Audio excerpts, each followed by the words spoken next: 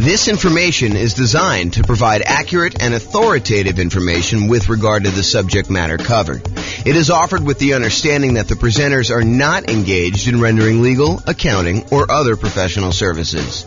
If legal advice or other expert advice is required, the services of a competent professional should be sought. Welcome to the Rancho Cucamonga Real Estate Investing and Real Estate Financial Planning Podcast.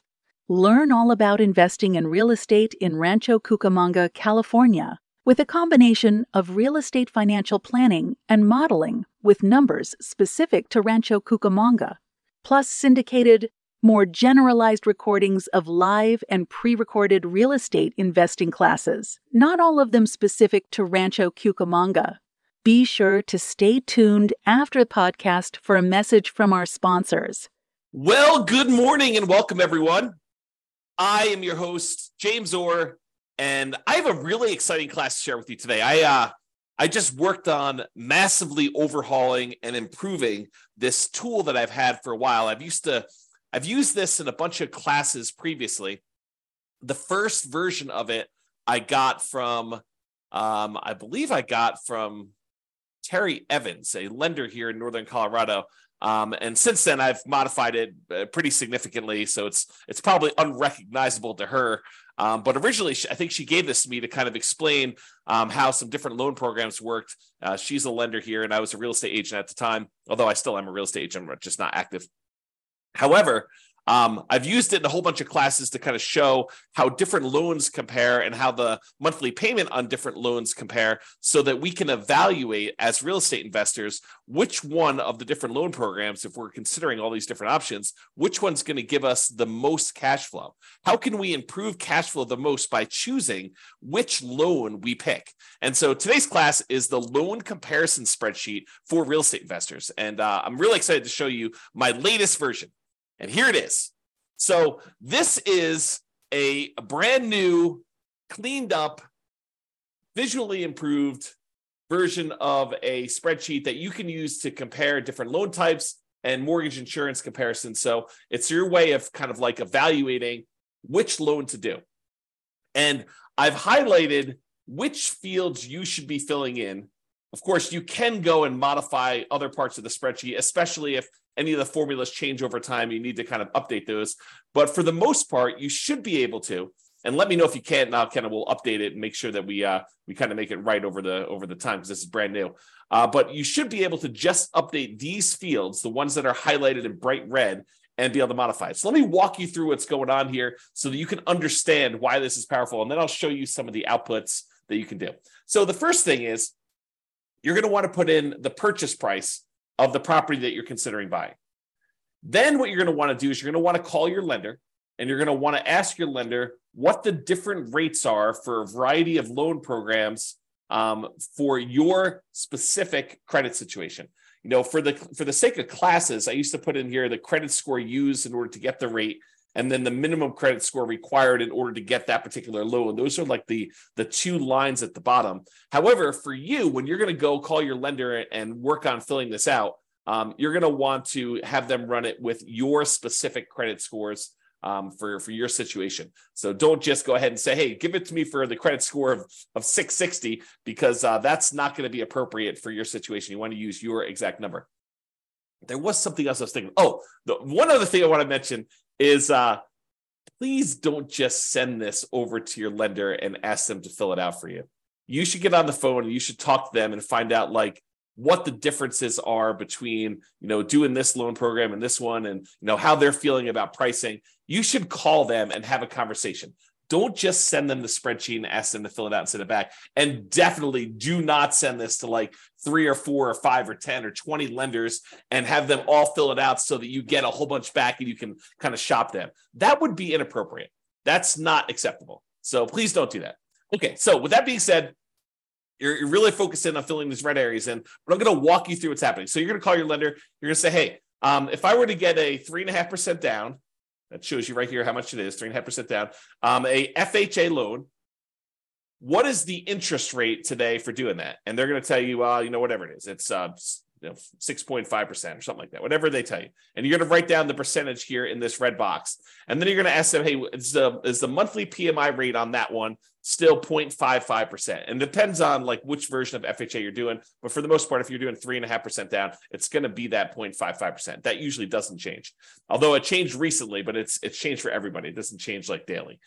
So you're going to tell them that. So you're going to get that number here. And so what it does is it then calculates in, hey, look, if you're getting a $450,000 property, that means you're going to put $15,750 down. That means your loan amount is going to be this $434,250. You're going to have a certain amount of money that you need to pay in as an upfront PMI fee, mortgage insurance premium. So FHA loans have an upfront fee that you pay. And so you're going to pay that upfront MI fee in order to do that. And so you're going to roll that into the loan in our example here. And so the total amount you're borrowing is this $441,849. And then this is your interest rate, and this is your monthly PMI rate or mortgage insurance premium rate for FHA. It's just called something different. And then it shows you what your effective rate is, which adds these two together just to show you approximately what you're really paying for that loan. And then it shows you calculates your principal and interest payment, what your monthly mortgage insurance premium is, basically takes this number and does that. It estimates your hazard insurance. You'll notice the insurance is going to be the same all the way across for all your properties. You can change that and do that. In fact, maybe I should make a note to make that a field that's editable. This is what happens when you make improvements. Let me make a note. Note to myself. So hopefully I'll make that change before I get it up. And we will take care of that. Let's see here. So MIP. I'm sorry, not MIP. This is the hazard insurance and taxes. Editable. All right, so I'll go ahead and make a note on that to mark those as where you can edit those. They are editable. The spreadsheet is completely open, so you can edit any of these fields you want, but I'll highlight it so that it actually makes it easy for you to see which ones there are. So in other words, it shows you the estimated tax hazard insurance. You put that in there, and it's the same for every one of the loans because your insurance doesn't change. Your regular property insurance doesn't change. And then your taxes, the estimated taxes on your property, and that doesn't change regardless of which loan you use. So that's going to be the same all the way across. But then it shows you for the FHA loan, for example, what your total amount of your principal and interest, your PI, plus your PMI, plus your taxes, plus your insurance. So PITI plus PMI, right here, PITI plus MI, and it shows you what the total monthly payment is for getting that particular loan. And we're going to show you in a chart here later what the actual loan comparisons look like, but you can see them going all the way across as to what the different loan amounts are for various loan programs. Then you're going to do the same thing. You're going to ask them, hey, what's the USDA rate? And they're going to tell you the mortgage interest rate for that. And you're going to ask them what the PMI rate is for that. And you're going to ask them what that is. And then it shows you you're putting nothing down. It's a $450,000 loan. There's an upfront MI payment in order to get that. We're going to add that to the balance of the loan. And you're going to see all that and verify these with your lender. Make sure that this is how they're doing it and that you're doing it the right way. And if you have to, adjust it. And so it shows you the effective rate, shows you what the total payment is for those. Go do a VA loan, especially if you can get one. If you can't get one, then probably don't do that. If you're not going to buy a rural property, you may not even need to do USDA, but go ahead and put them in here, your interest rate. There's no PMI for VA loans, no monthly PMI, so it's NA there for that. And it shows you what the overall interest rate calculates the payment for that one. And then do two different versions of the either 3% down or the 5% down owner-occupant conventional loan.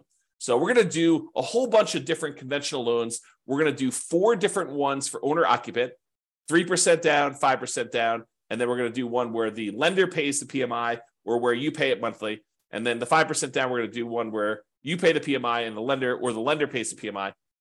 And then we're going to do all of the non-owner-occupant investment versions, like a 15% down one with PMI, 20%, 25%, 30%, and 40% down, just so you can see the loan programs. Now, if you're in a situation where you're like, look, I can only get one loan, like I only qualify for FHA and I only have 3.5% down, I can't even qualify for a 3% down conventional, maybe you don't need to do this spreadsheet. But if you're someone who has a lot of options, you've got great credit, you've got a large down payment, you could either do the nomad strategy, you could do your kind of like investing strategy, and you're trying to figure out like, which way should I go in order to optimize? This is a great tool to help you make that decision. If you can only do one loan, filling this thing out is overkill. Okay. So if you can only do like an FHA loan, don't bother. Just do the FHA loan and figure out what the payment is and work that into your spreadsheet and your analysis. All right.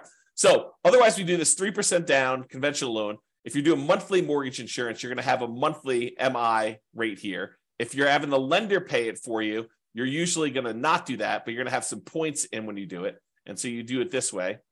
And then your monthly MI right here, 0.4, and then the lender pay PMI, you're not going to have one here. If you're doing a 15% down investor loan, non-owner occupant, you're going to have PMI because you're putting less than that down, and you're going to put an interest rate in here for that. So you're going to have both these in this case. All these other ones, because you're putting at least 20% down, you don't have any PMI. So PMI is gone on all those. Then I usually make notes. Sometimes a lender will tell you, hey, look, I don't have a par rate for this. I don't have one where you don't pay any points. And so in those cases, they will tell you have to pay 2 points in order to get this rate.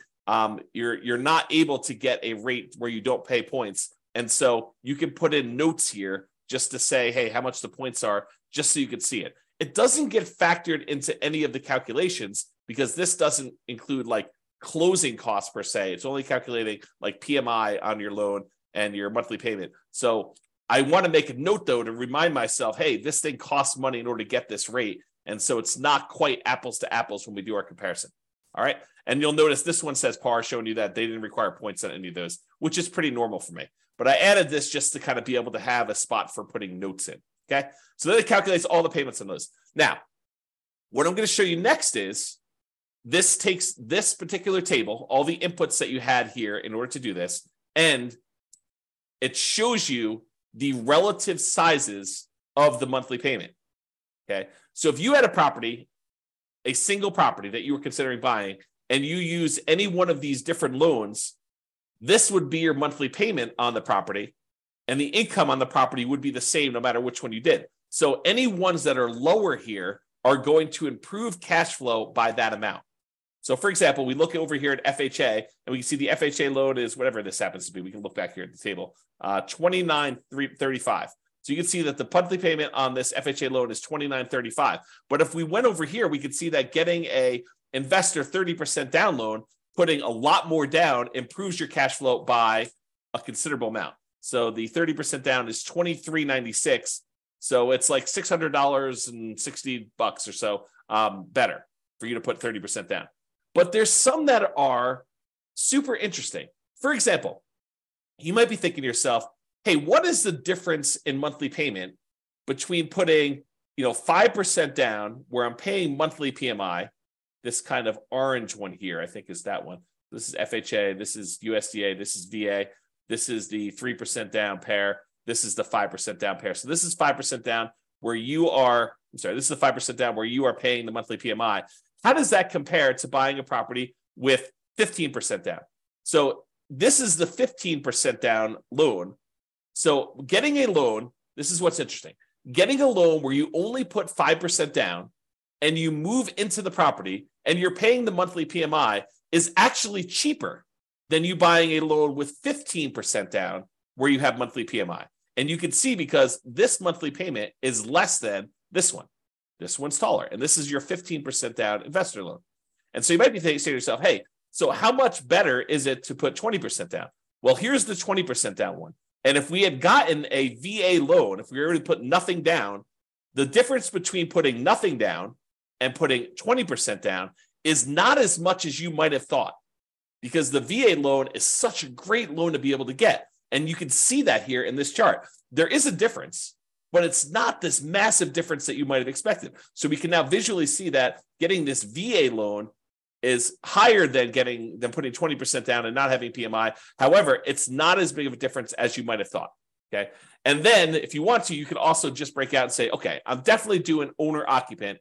Only show me the owner occupant versions of these loans. And so it could just show you the owner occupant ones, the FHA, the USDA, the VA, the 3% down options, one where you're paying the PMI monthly, which I believe is this one. And then one where you're actually having the lender, this is the one where you're paying the monthly PMI. This is the one where you're having the lender pay the PMI. And so you can see that in this particular case, and this could change when you get your quotes, but in this particular case, it is better for you to pay the PMI monthly than to have the lender pay the PMI. Does to actually take a voluntarily higher interest rate. And that can differ. So if you call up on another day, it may be reversed. And that's why you need to do it both ways and to evaluate it. And then even if it is better to have the lender pay the PMI, realize that this loan, the one where you pay it monthly, at some point, the PMI will drop off and your cash flow on that property will improve because it then would no longer include the PMI once you get below that 80% or 78% loan to value, depending on what your lender is telling you.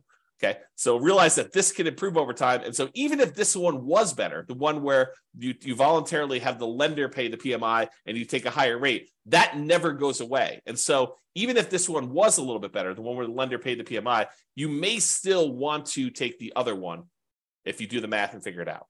Okay.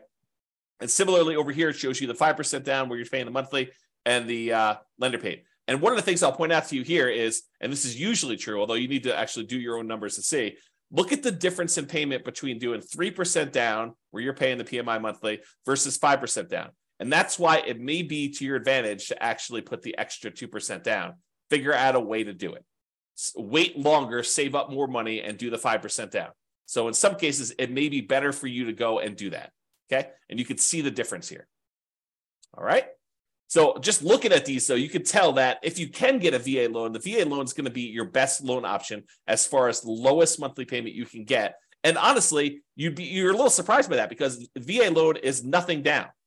So you're thinking, wow, so my payment is actually lower by putting less down than doing an FHA loan or doing these 3% down or the 5% down options. It's actually better. Yeah, that's one of the reasons when we talk about the preferred loan order, we tell you, look, we prefer you to do your VA loan first if you have VA loan benefits. If you're not a veteran and you can't get the VA loan benefits, then can't do what you can't do.